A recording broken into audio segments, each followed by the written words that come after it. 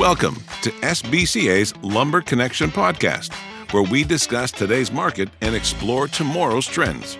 Here's our host, Molly Butts. Hello and welcome to Lumber Connection. It's the week of July 31st, 2023, and I'm back in the studio with my regular experts, Justin Binning and Ken Timmins. Both Justin and Ken are from American International Forest Products, or AIFP. Welcome to the podcast, gentlemen. Thanks, Molly. Hey, Molly. How are you? I'm good. Thank you, Ken. I know I said it's the week of July 31st because I always give the Monday date of the week that we're recording, but let's face it, it's August, and that's crazy. We just got back from the Buffalo Open Quarterly Meeting in New York, and it's only 6.5 weeks until BCMC FS, so full steam ahead. We probably should just jump into it. I was looking around a little bit, and we've got weather issues and fire issues and interest rate issues and Canadian lumber duties issues, and let's just get to the topic at hand. What's going on in the lumber industry in the last couple of weeks? Kenny, you want to kick us off? I was going to say, we normally do rock, paper, scissors from the same conference room, but hard to do through the webcams. Yeah, it's the tale of two stories from what I see on our trading floor. And again, what we see at our company is very coast to coast in the domestic market, and we do import and export as well. So we get a pretty broad scope of what's going on. Personally, my business is very biased to component manufacturing in the Western United States. Do a little bit all over the place, but that's where the bulk of what I'm trading lies. It seems like a lot of the domestic markets that deal in spruce products have been a touch quieter over the last couple of weeks. Personally, my business in the Pacific Northwest, Mountain States, California has been very busy. Some of the most active trading I've seen in this year. So there's some products have a touch of price correction softness. Other products are hanging in there tight. Really, cord stock's the one I'm thinking of there. High grade MSR in particular. Some of those products are trading to a premium to random lengths print, while other products, not necessarily component manufacturer heavy items, are coming back and correcting in price. I'm actually out in the middle of sawmill country right now. I'm in Southern Oregon visiting with some suppliers. It is smoky down here. There's quite a bit of smoke in the valley. There's a couple fires going. Notable one near Grants Pass, Oregon. And that's going to continue to be a very important topic over the next 4 weeks, August in particular. Always is this time of the year. So it's a good time to do a few things. It seems like people are very busy to end out the summer, which is great news for our industry. Full speed ahead there. And then just stay nimble and pay attention to what's going to be happening in the news forest-wise over the next 4 weeks. Of all of the 12 months on the calendar, August is one of the most prone to natural disasters, unfortunately, in the terms of forest fires. Of course, nobody wants anything like that to happen, but it does have a significant implication in the market if it does happen. So just something to always keep in mind as we're rounding out the summertime. And a recap, I'll try to give a kind of a broad view of everything that Kenny didn't touch on in terms of product line. So with a yellow pine, I guess I'll start there. I know when we left off on our last podcast, we were kind of in a wait and see kind of feeling, right? Where the market had increased and had been on a nice run over a 6-7 week period. And we felt like things were starting to just slow down. It just felt like the pace moved back a bit. That certainly has been the continued feel. And we're starting to see pricing start to drift back in a pretty good chunk, I'd say. I think the nice kind of thing that we have seen is a level being established, but it's repeating itself. And so there's some continuity in each market cycle. Some have been longer, some have been shorter, but there is a price range that's being established within product lines. And I should say outside of 2x12 because it was so high for so long, but it has kind of moved in the rest with the rest of its brethren with 10-inch, 8-inch, 6-inch, and 4-inch. So I think we're just kind of entering that digestion period, right? Where purchases have been made. People have what they deem as a decent amount of inventory for the time being, and they're working through it. How much, how long?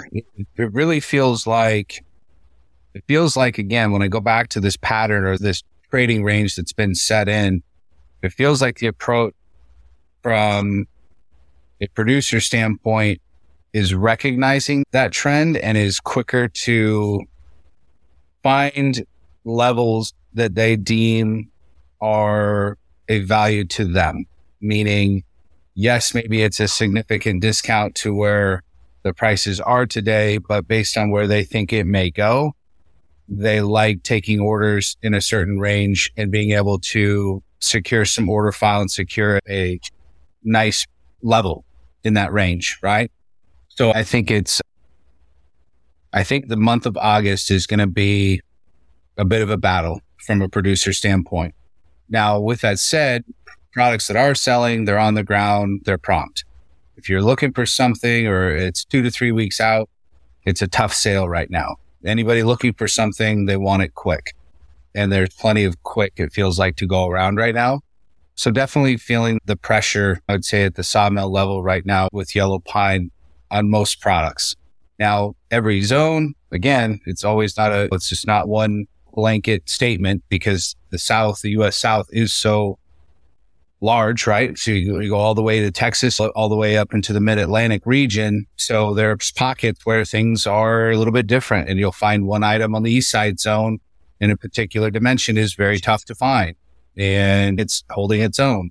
But then the next link down is heavily discounted, and there's an excess of it. So it's not a perfect science. It never is. But I would say the overall value trend is good. Like where the deals that are getting made right now, again, there's just not a lot of downside based on where the bottom has formed on the last 4 times, right? The last 4 times the market's bottomed over the past 8 months. Where we're at today, there's not a lot of risk there. So I think that's a good thing. I know we've touched on, I guess I'll touch on Euro spruce, and dating back to our last podcast and the podcast before that, there's no real change in the story there in terms of the amount of product that's being made and imported. We've got a lot of European sawmills that are taking downtime for maintenance and such. We cut down to 1 shift at a lot of these mills. And so the overall arching theme for the remainder of the year for European spruce is less, right? We're going to see less European spruce at the ports. I do think that'll bode well for the yellow pine market and producers as there's less product available at the ports. I do feel like we'll see hopefully a higher overall average on yellow pine products through the end of the year. That's just one theory, I guess, because we do know that out of Western Canada, as we've said for years now, we're not getting any more, right? There's no added production coming on. Nothing's changing there, and nothing's changing out of Eastern Canada. So what you see is what you get from those 2 producing regions. So I'd say overall, right now, we're just in a bit of a correction phase. That's going to last probably over the next 4 weeks. That's my theory, my personal opinion. And I think as fall gets closer, we'll probably see, again, the way that the inventory management's being done. We got to come back in and buy some wood. Business from what we feel like as a company is good for fall. We expect fall business to be pretty strong, whether that's multifamily, single family, over the shoulder is always we'll see. But overall, it still feels pretty good out there. My 2 cents.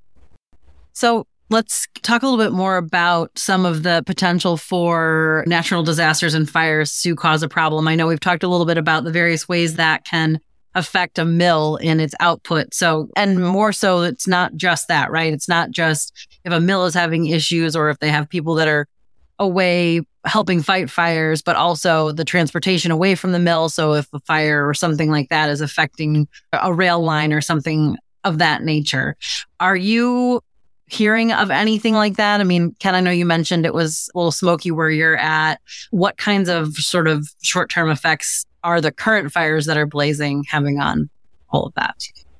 Well, I just want to start by saying, obviously, nobody in the industry ever wants to see anything like that happen. Of course. And I want to make sure I'm super clear. That breaks my heart. I'm an Oregonian, born and raised. I love this state. Like, that really does break my heart to see it burning, especially since it is such a good resource.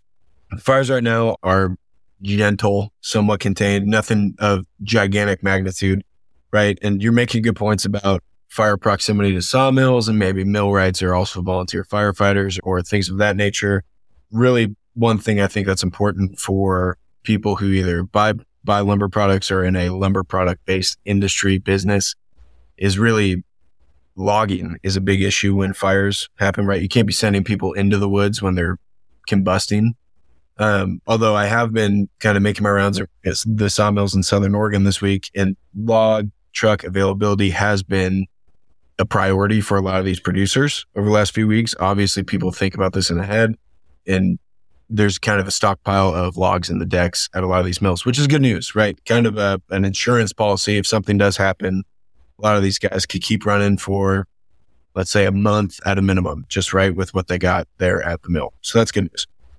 It is incredible, right? We had a very wet winter and long spring, especially in the West. I mean, think about all the crazy snowfall patterns we had in the Sierra Nevadas this year, rain throughout the West Coast.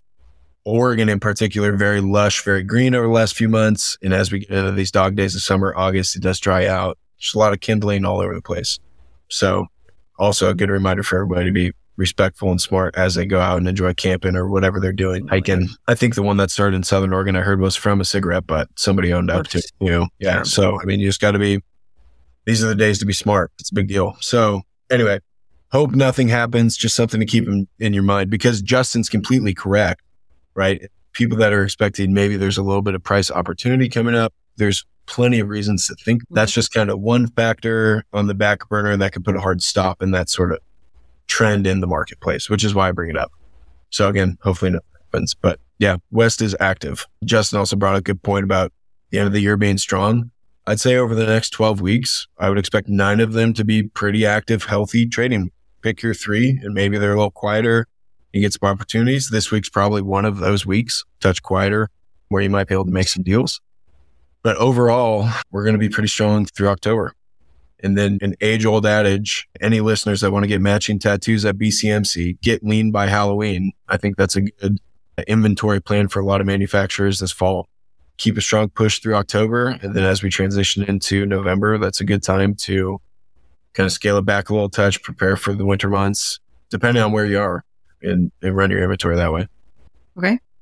Well, I don't want us to cut too short, but I would like to know what you guys have as advice for our component manufacturers over the next couple of weeks as we head into some interesting waters.